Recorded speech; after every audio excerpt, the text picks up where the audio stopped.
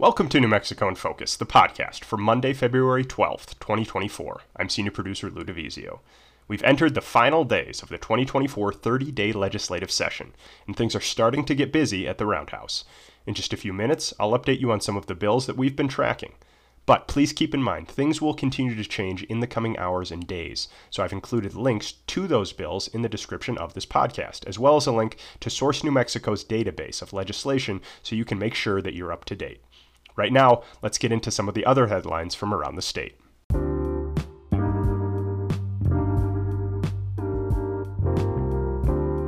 A Las Cruces police officer was killed while responding to a trespassing call Sunday evening. Investigators say a suspect stabbed Officer Jonah Hernandez, killing him near the 300 block of South Valley Drive around 5 p.m. That suspect is a 29-year-old man, and he was shot dead by a witness who saw the incident unfold. Hernandez had served with the Las Cruces Police Department for 2 years and was one of 28 cadets to graduate from the academy in 2022. According to reporting from Source New Mexico, investigators have temporarily closed part of Valley Drive. Local leaders, including City Councilors Joanna Bencomo and Cassie McClure, have given their condolences. That's as well as other agencies like the Santa Fe Police Department and the Bernalillo County Sheriff's Office. We'll let you know when we learn more details about how this incident unfolded. Former Speaker of the House Brian Egolf and his wife Kelly are facing a lawsuit alleging a fraudulent scheme that cost investors nearly $4 million. That's what's alleged anyway. The suit accuses Kelly Egolf, manager of New Mexico Fresh Foods and CEO of Verde Juice, of lying to investors while allegedly moving company assets to a different company called Invictus Unlimited. Investors say Kelly's statements were false and misleading, and that New Mexico Fresh Foods struggled financially, requiring bank loans. The lawsuit alleges the Egolfs used Invictus Unlimited to buy troubled assets of New Mexico Fresh Foods from the bank. The lawsuit calls for investors to be repaid for damages, attorney fees, and their investments to the company. Now back to the session. One bill we've been following since the start just made it through the upper chamber. House Bill 129 would create a 7-day waiting period when buying a gun in the state. The state Senate passed the bill Saturday night by a vote of 23 to 18. That's after the proposal made it through the House on February 2nd by a 37 to 33 vote. But since the Senate amended the bill, it must now return to the House so that they can agree on the changes before it lands on the governor's desk. This past week, correspondent Gwyneth Doland caught up with the bill's lead sponsor, Democratic Representative Andrea Romero. Representative Romero, thank you so much for being with us today. Thanks for your interest in this story. So the majority of gun owners in New Mexico are law-abiding citizens, right? So wouldn't a 7-day waiting period for them to buy guns be an infringement on their rights and an inconvenience to every single one of them to prevent a small number of bad actors from committing crimes?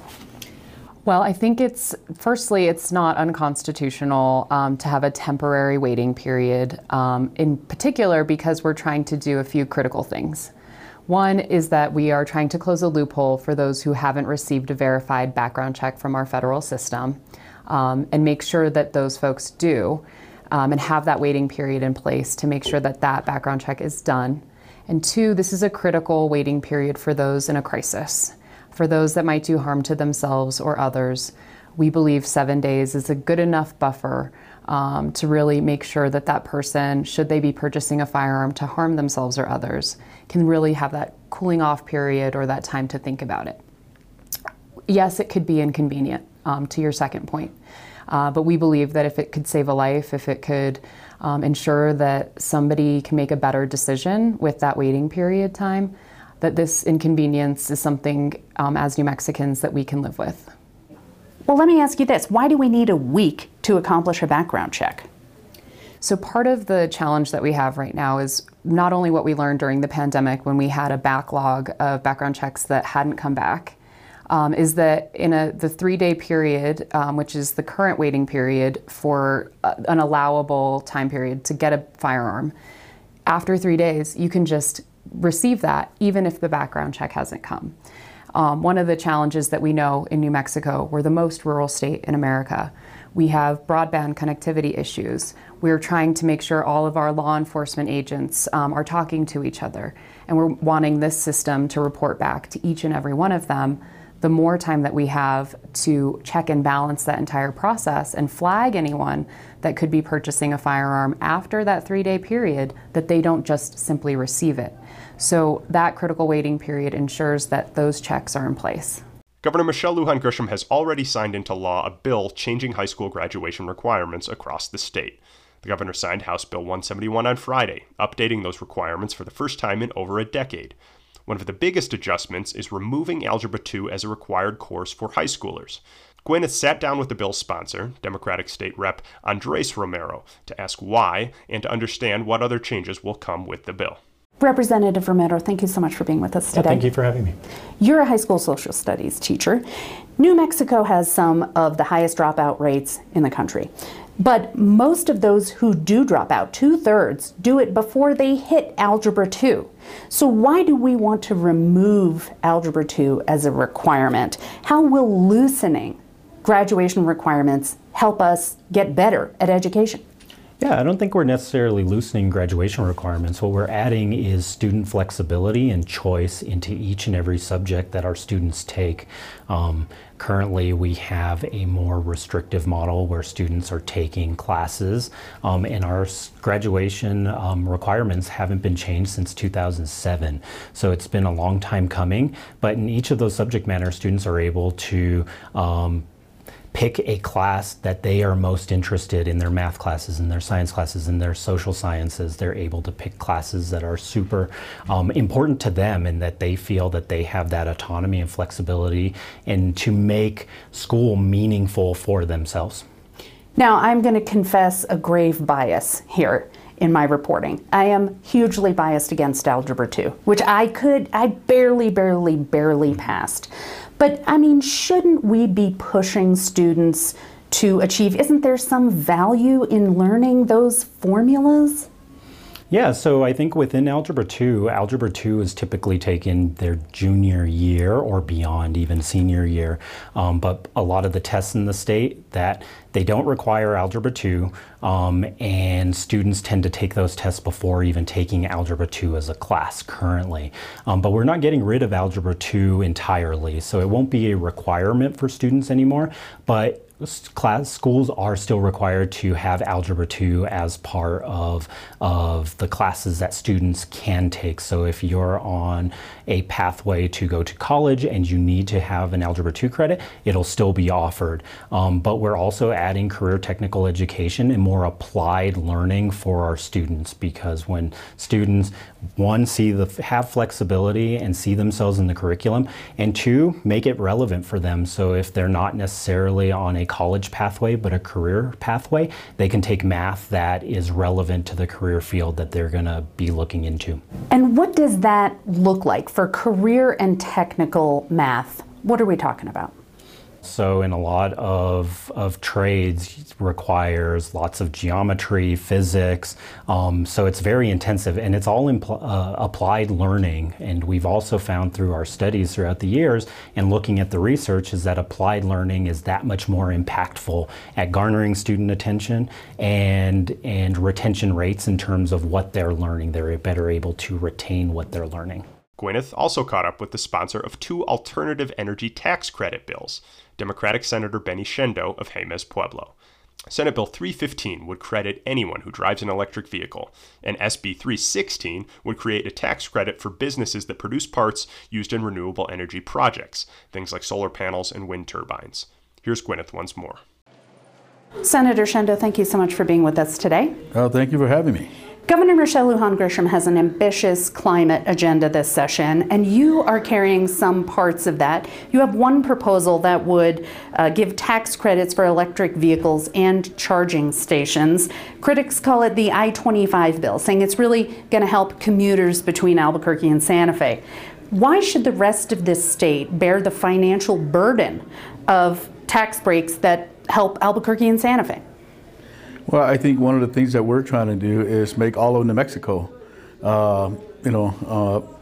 electrify all of New Mexico along all our corridors, because we are a tourist state, and I think many of these folks that have opportunity to move out to or visit some of our rural areas, need charging stations, and hopefully incentivize some of our rural communities to also invest in electric cars. And I think that's an important piece. In fact, I know there's an EV station at Zuni Pueblo now. I know there's a EV station in Jemez Pueblo, and I think many of these areas also, hopefully, as we make that investment as a state, will not only serve the corridor of I-25 and I-40, but also the rural areas, and I think that's important.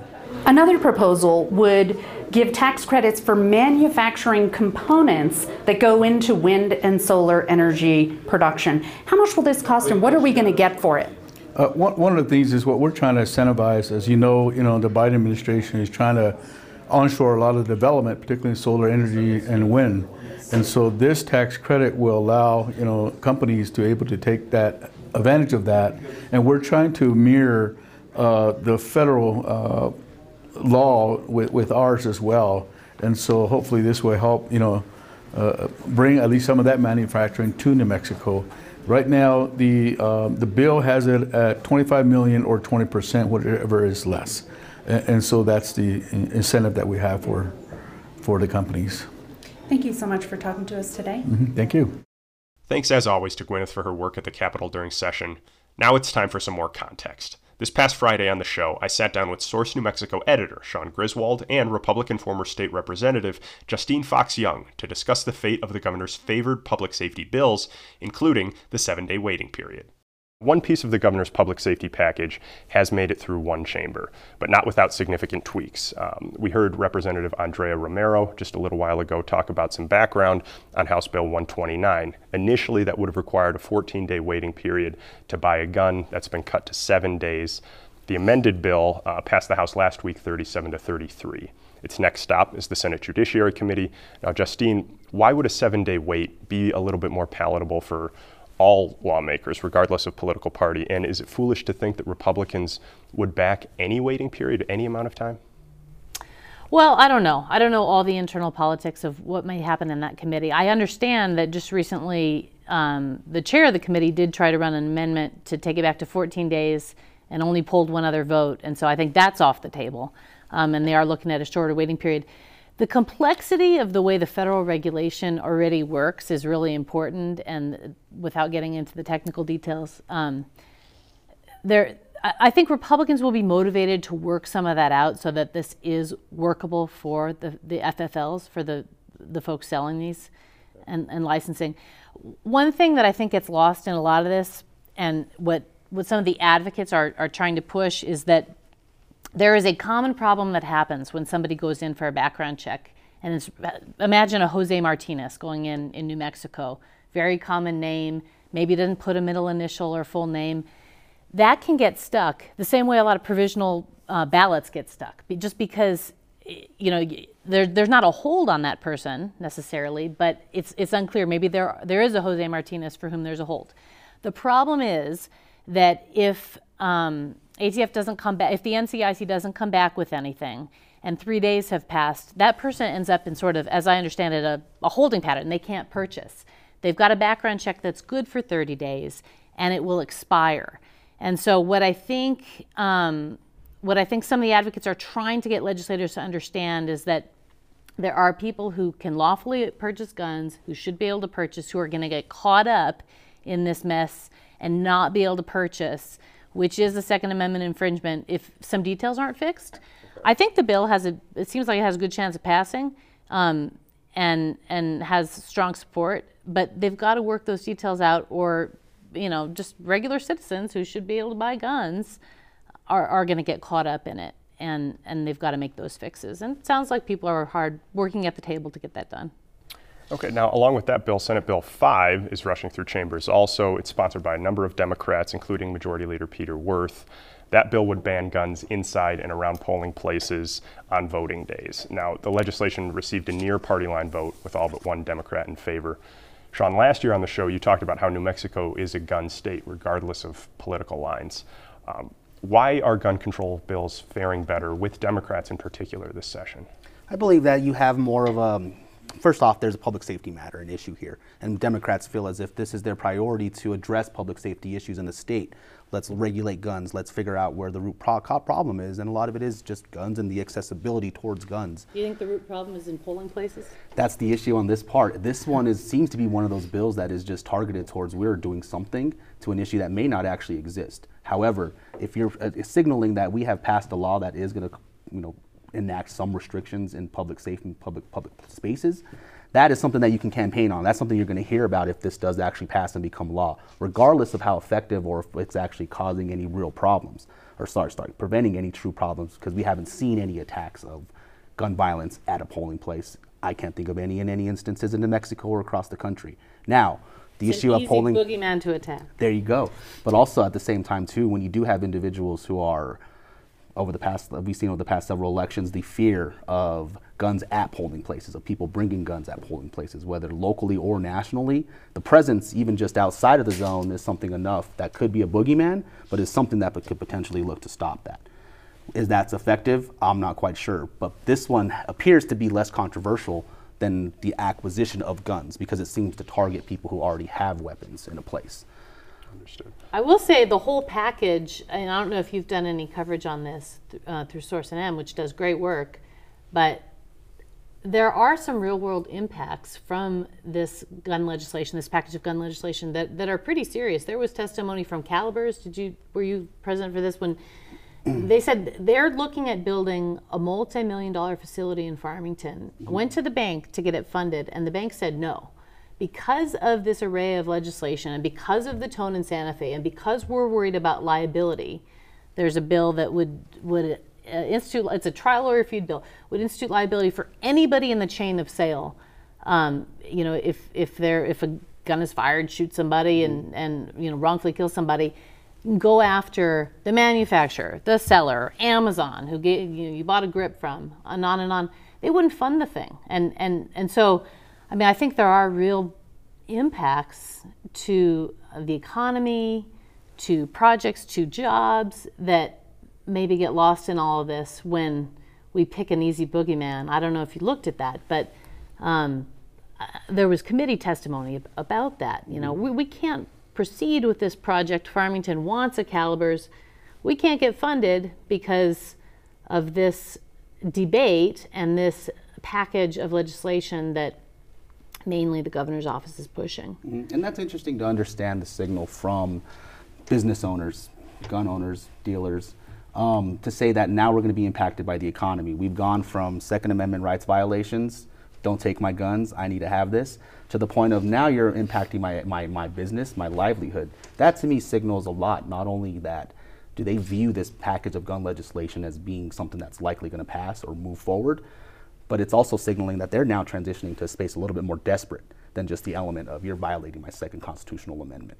So to me, that also shows that there is some fear from gun manufacturers and dealers, knowing that Santa Fe is likely to pass many of these measures. Well, the tone is changing, and the tone will change when the governor comes out with an executive order saying, I don't care what the Constitution says. I'm going to concede right off that this package is unconstitutional, and my executive order is unconstitutional, but I want to move the debate on the issue. And I think that's what you're seeing. Of course, and all that is also happening simultaneously with the state, the roundhouse measure enacting their own state measures.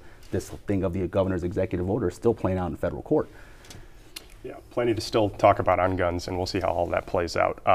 Now I want to shift to another bill that we have talked about quite a bit on this show, and something that the governor's been pushing for years now. Senate Bill 122 would have created the so-called rebuttable presumption in pretrial detention. That failed. It got tabled last week. The governor now has introduced, through Senator Danielle Ivey Soto, Senate Bill 271.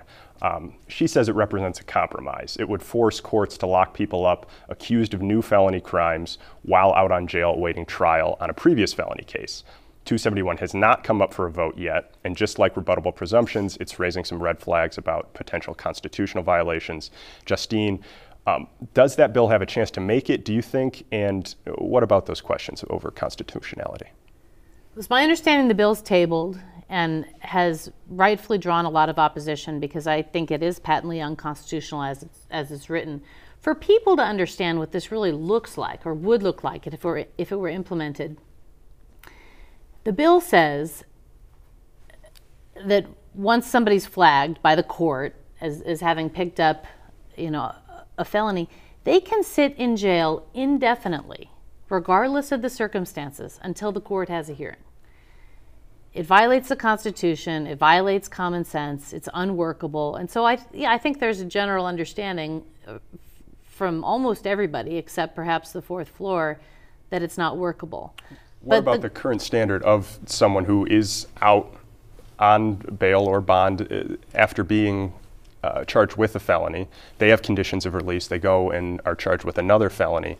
So does it not already? Well, under current law and the current rules, certainly that's addressed. And okay. We have a system in place in New Mexico to address pretrial detention for somebody under those circumstances. And we have a rule in place that provides for it. I mean, Senator Ivy Soto knows that. I don't know why this is being pushed, other than, again, you've got a governor who wants to run out and say she's doing something about the crime problem. There's no chance this bill is going to pass the way it's drafted. And if it were to pass, it would draw such significant litigation and cost the state so much money to fight it, because it's patently unconstitutional that, it's nonsense. That's the danger of having a governor who comes out right off and says, I'm pushing for this and I know it violates the Constitution. That's the position that she's taken on the gun legislation. That's the position that she's taken on her executive order. That's the position she's taken on pretrial detention. I've never seen it. Richardson, he pushed a lot of stuff. He pushed a lot of legislation in a 30-day session. I don't recall him ever doing that. She's a lawyer. This governor is a lawyer, and she knows better. So no, it's not going to pass. Okay, now to Justine's point about the governor wanting to do something, is that what you see here? It's been 3 years of her trying to push a pretrial detention change, and she's, in her mind, lessened it a little bit, moving away from the rebuttable presumption. But why doesn't this idea seem to die, even with the lack of support from Peter Wirth? It's a measure that apparently people from both sides of the parties, or whatever political party you are, people feel as if they want to keep safe from criminals, and that's something that I think has some popular support broadly from the public. But then you get to the constitutional issues that the public doesn't quite understand, and the nuances of this that ultimately does kill these bills. I'm not really quite sure exactly why it continues to be presented as well in its current form. I don't think it also is going to pass. One thing I will signal on that is, because we are in a budget session, we have seen various agencies, CYFD, Department of Health, within some of their budget requests, they're also asking for a little bit more money that can help for potential lawsuit settlements that are happening. Now, to your point of, if this bill were to pass, the state would anticipate obviously some lawsuits coming forward from it. I'm not seeing anything with any budget requests that would prepare the state for any pending litigation on this case, which tells me that also is not going to pass. Regardless of the timeliness and the constitutional questions of it all, you're not going to be able to figure out the constitutionality of this in 6 days. Even though that's a lifetime in Santa Fe, I still don't think that's going to happen with that part, and make it through both chambers as well. But none of that seems to have deterred the governor. No. You saw incredible skepticism from our Supreme Court justices as to her executive order on the gun ban. And yet, it has not slowed her down. And so I do think that there are pragmatic folks in the agency saying, we're not going to be able to pay these litigation costs if this were to pass, and they're right. Yeah. Another bill with some constitutional concerns that have been raised is Senate Bill 248, that would essentially ban panhandling, punishing both the person asking for money and the person giving the money. What are the concerns on this bill, and do you think they're valid?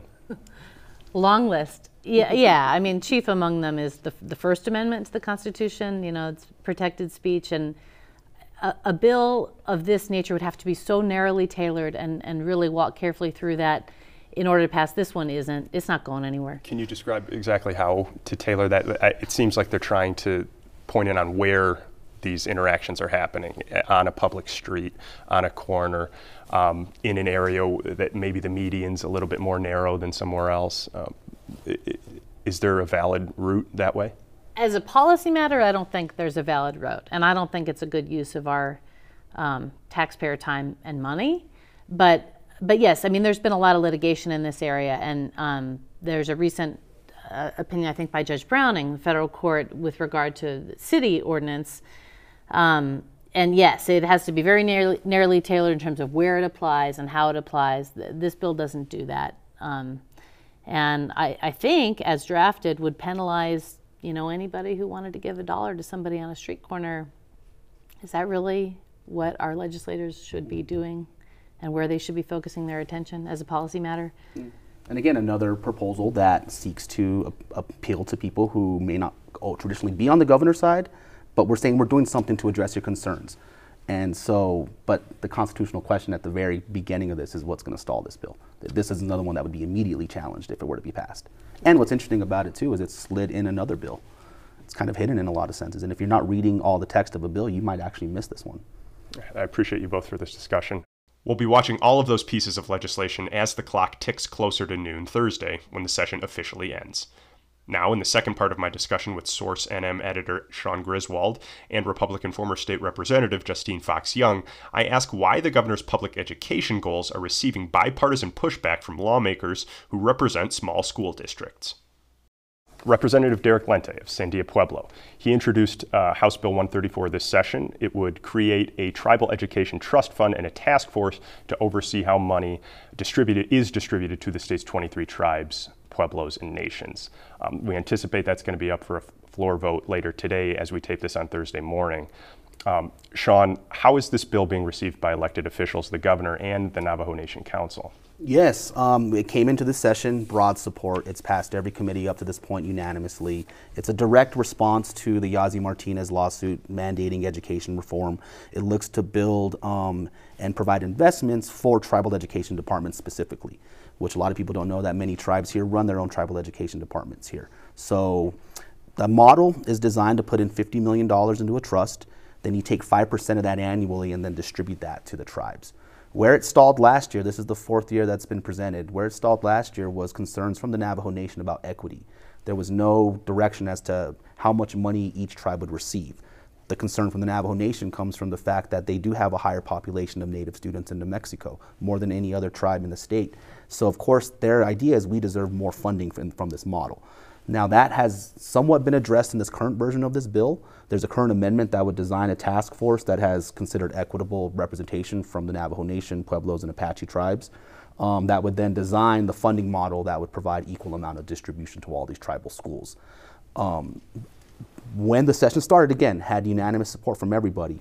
In its second committee, Navajo Nation President Boo Nygren had a representative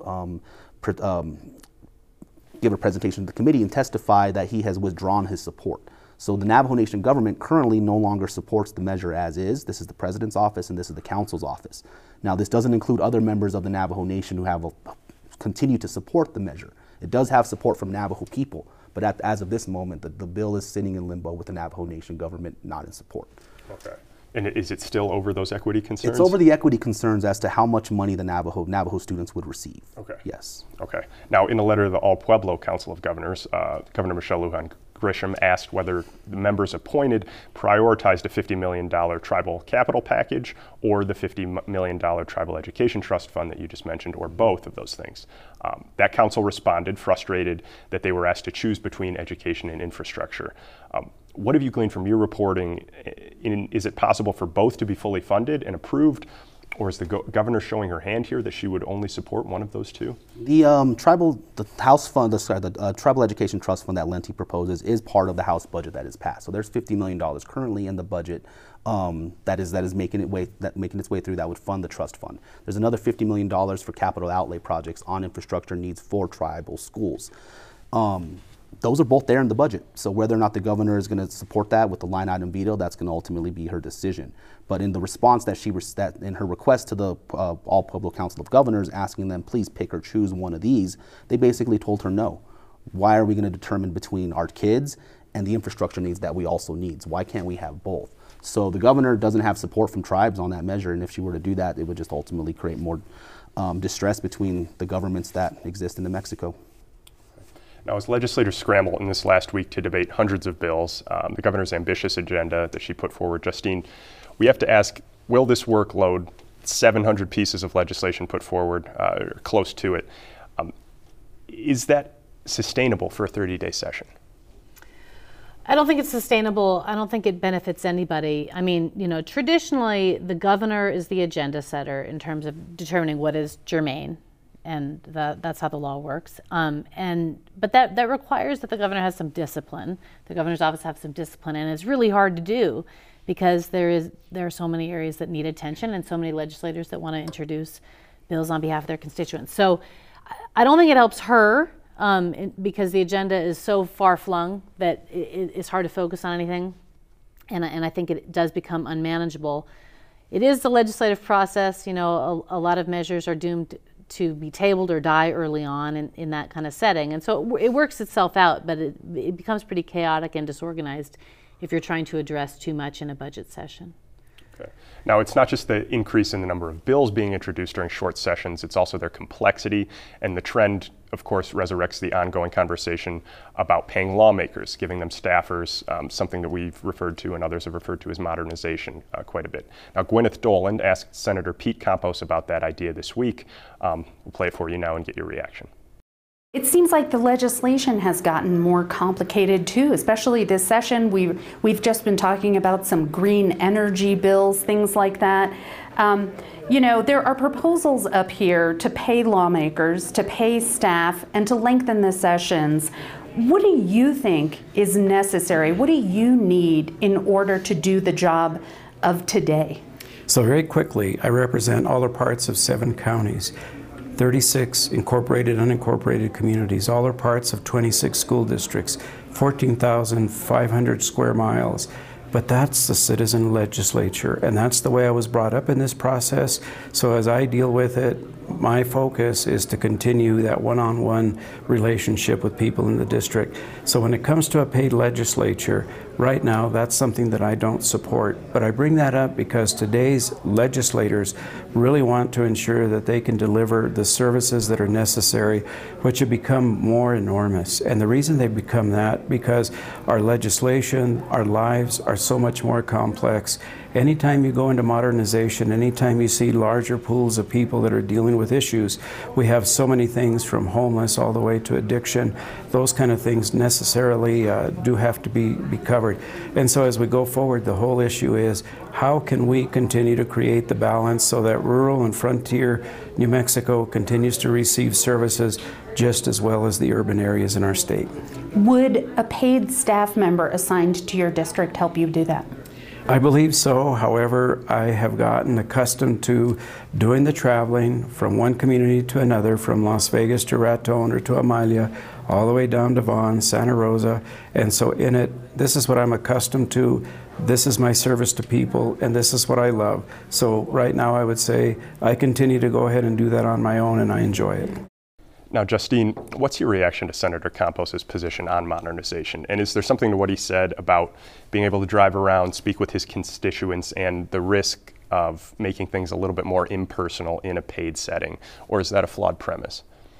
Well, I think there's always been a certain charm and efficacy to a citizen legislature and the idea behind that. And it's something New Mexico's hung on to for a long time. You want to have membership, you want to have legislators who actually run a payroll, who actually work in the community, who are involved and engaged. I don't know if the time has come for a change. It's a hard evolution to make. I think there are a number of concerns, including Senator Campos's, about how disconnected people may become. There's a concern that legislators are effectively going to have paid campaign staff year-round, working on the public dime, and what that will look like. In a big, geographically large state like this, we have everybody congregated in Santa Fe. I think there is a risk that you lose that connection. And so I think there's a lot to what he's saying. And Senator Campos has witnessed this transition. At the end of the day, whether or not the public is going to buy modernization, which is, kind of a euphemism for paying the legislature, I doubt. Now, modernization, it would include, or the idea includes several things, and there could be individual steps taken at different times, like lengthening to 60-day sessions each year as opposed to having a 30-day, then a 60-day, paying staff as opposed to paying lawmakers first. There have been talks about gradual progression of these things. How do you see this, Sean? There would be incredible benefits to understand what's happening in the roundhouse. I mean, covering it for 30 days is like drinking out of a fire hose. And so for us, as journalists who will spend, up to 14 hours a day in the building, you still don't know what's going on all the time, and you're still sort of in this controlled method of just grabbing onto the chaos. So for a general person who doesn't track or isn't a lobbyist or a lawmaker or has no interest, just a New Mexico taxpayer, I think it would make things a little bit more understandable as we see a slower process. Because if it were to evolve into a longer session, into more competent staff, perhaps even providing a better professional class of either policy individuals who could work on these serious topics as they do during the interim, but having them being able like a full-time position throughout the year, I think would benefit ultimately. But again, you have to sell this to voters. You have to sell this to the New Mexico public, and that is the problem with this idea of modernization. Is I don't necessarily see a voter who has known this lawmaker. Most lawmakers are retired, prominent individuals in their community, some of the more wealthiest or legacy individuals in that space. And now you're asking their neighbor who doesn't make as much money as them, who may never make as much money as them, you're asking them to now pay me more money to go do this job. Well, it could evolve and create places for individuals to who don't have the funds or the retirement or the wealth to be able to go volunteer as a lawmaker every year. I think that the issue is still you're not pitching this to New Mexicans in the way that is ultimately going to come down to wallets in the pockets of why am I giving them more money when I already feel as if they may not be representative of me already. We'll wait and see on that one. Now, back to education briefly. The original House budget includes a proposal to withhold funding from schools that did not meet the new 180-day school year requirement set by the governor, or if that school operated on a 4-day week. A Republican-backed amendment would counter that proposal, allowing 4-day school weeks for smaller school districts that want them. 17 Democrats support the amendment, and it was passed by the House last week. Why are Republicans pushing for 4-day school weeks to remain in smaller districts, and why is it receiving bipartisan support? This is about local control with school districts, and this is about, you can either track it out of a calendar year by days, which is 180 days, which is what the governor wants, or by hours. And that's the current model that we have set up, and that's the status quo that these local districts want to maintain. For them, a 4-day work week works in a number of ways. The arguments we hear for it for rural districts, and this is where you bring in rural Democrats and support for it, is some of our communities are big and wide, and it takes 3 hours round trip to get a kid to go to school. We have community events that happen, on a Friday that allows us to, that engage students in stuff they're learning in school, but we do it in our own way, that either whether it's farming or maybe even some traditional ceremonial elements you see with some local tribal schools. But that's where it is that you're connecting now rural districts in a way that says we want to direct how we educate our students in a way that is meeting our community needs and hopefully giving them more success. Because that's also something we've seen proven with education reform. The more you localize your schooling, the more successful your kids are going to be. And that's why people are coming together for it. Yeah, this is not a partisan issue. This is an issue that highlights how ineffective the public education department is, I think, at administering services statewide and at meeting the needs of these small rural districts. And that's why you see Democrats coming on. It is an urban-rural issue. It is maybe a native issue in some respects, as you allude to, but it is not a partisan issue. And the governor is trying, Pett is trying to maintain control of this and maintain a very bureaucratic regulatory environment and sort of impose this on these smaller districts, and it's really not workable. Is there a way that the current system could exist currently while giving a little bit more local control, just kind of loosening the grip on some of these requirements? Is that possible? I'm certain that it is, yeah, and it's a give and take. But the administration, I think, should listen closely to these very good arguments. We can't pay for custodians 5 days a week. We can't pay bus drivers 5 days a week. Kids are sitting on buses for 4 extra hours under this scheme, and really give credence to those arguments and try to work something out that works as well in JAL as it works in Albuquerque. But that's why local control is really preferred here, and that's why it's not partisan. And to that local-rural divide, local urban and rural issue, local school districts can point to their students achieving at a greater rate, higher graduation rates, some higher reading levels, better at math, than some of the urban schools can. So they're like, our models are working for us. They're working for our students. Why are you making a shift into this thing that might work for Albuquerque or Farmington schools, but is not going to apply for us? And that's another argument that I think you're also seeing with a lot of rural school districts. Okay. Now, Sean, sticking with you, we wanted to highlight Source New Mexico's coverage, specifically how you've covered exactly what's up for in the legislature. You published an article recently called Germain in the Membrane. Nice work. That tracks the status of every bill introduced at the Roundhouse, and as mentioned in the highlight, and as mentioned by Justine, Germain applying to whether or not the governor has called for this topic to come up. You're clearly taking a different approach to this. What's behind that? Yeah, so the major element behind this, as I mentioned earlier, when we're covering this, it's trying to drink out of a fire hydrant. And there's so many distractions, you get pitched on so many different proposals. We really wanted to design our coverage around what is working, what's moving, what has support, and try to estimate what that is. Now, when you spend the entire interim session, which is an entire year, you see a lot of these legislative proposals develop over the course of a year. You see the broad support that happens during the interim. So that was number one. We're like, okay, what was presented in the interim, what's working, and since it's the budget session, now we can understand budget requests from various agencies that were presented last year, what's going to come back and how's it going to match with the governors, the LFCs, and then the legislature's budget. It's ultimately our goal as a news organization is to provide as much accurate and clear news on policy wonky topics that are just really hard to understand. Even for us, being in that building 14 hours a day, we still come out of it trying to figure out the confusion. So for a reader who doesn't have that time or just is looking at a news story, our goal is to provide them, here's where it is, here's what's happening, and this is what's likely moving.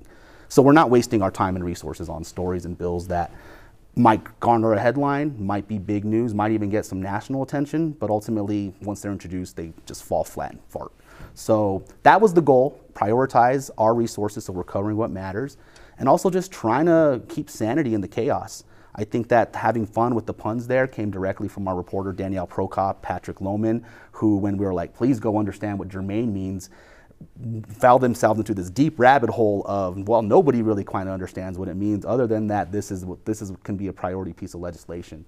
I really got to give credit to those two reporters, Austin Fisher, another great reporter, Megan Terros, individuals who are following these like major complex topics, some of them for over a year, and trying to relate them in a way that makes sense. So that's ultimately our goal, is we want our reporting and the policy decisions happening there to make sense to everybody. And that's our effort with that. And within that Germain article, we have a searchable database of all legislation that's Germain, telling you where it's at, where it's going. The legislature doesn't have a searchable list, so we built that out to provide an easier access for readers to what's happening in the Roundhouse. Yeah, that has been incredibly helpful. Have you gotten any feedback? Has it been working? Have you been engaging different populations that normally don't have deep involvement in the legislative session? This year in particular was very surprising to see the reach that Source New Mexico has. This is our third legislature that we've covered, so we're fairly new again, started in 2021. But the very first day there's a media breakfast and you see all the media scrum there. And even if they're not working for us, there's several people that, like, we were the majority in the room. Then you get outside and you start talking to either to lawmakers or to people who are to the general public visiting. They read our publication, they read Source New Mexico, they know what we're about. So that to me tells me that we're doing something right if people are reading us and recognizing our work. Well, you're keeping long-form journalism alive at a time when people go to Yahoo News for the 3-second clip, you know, and it's incredible work that you're doing. And it's local. Yeah, and still digestible with that list. So I commend you on all that. Thank you.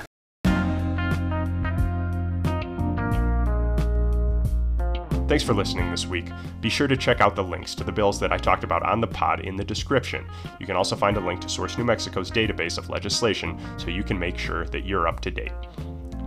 You can also stay informed by following our pages on Facebook, Twitter, Instagram, and YouTube throughout the week. You can give us feedback or just stay up to date as we post previews and news items leading up to our show on Friday night. Thanks again, everyone. I'm senior producer Lou DeVizio for Monday, February 12th, 2024. This is New Mexico in Focus, the podcast. Have a great week, everyone.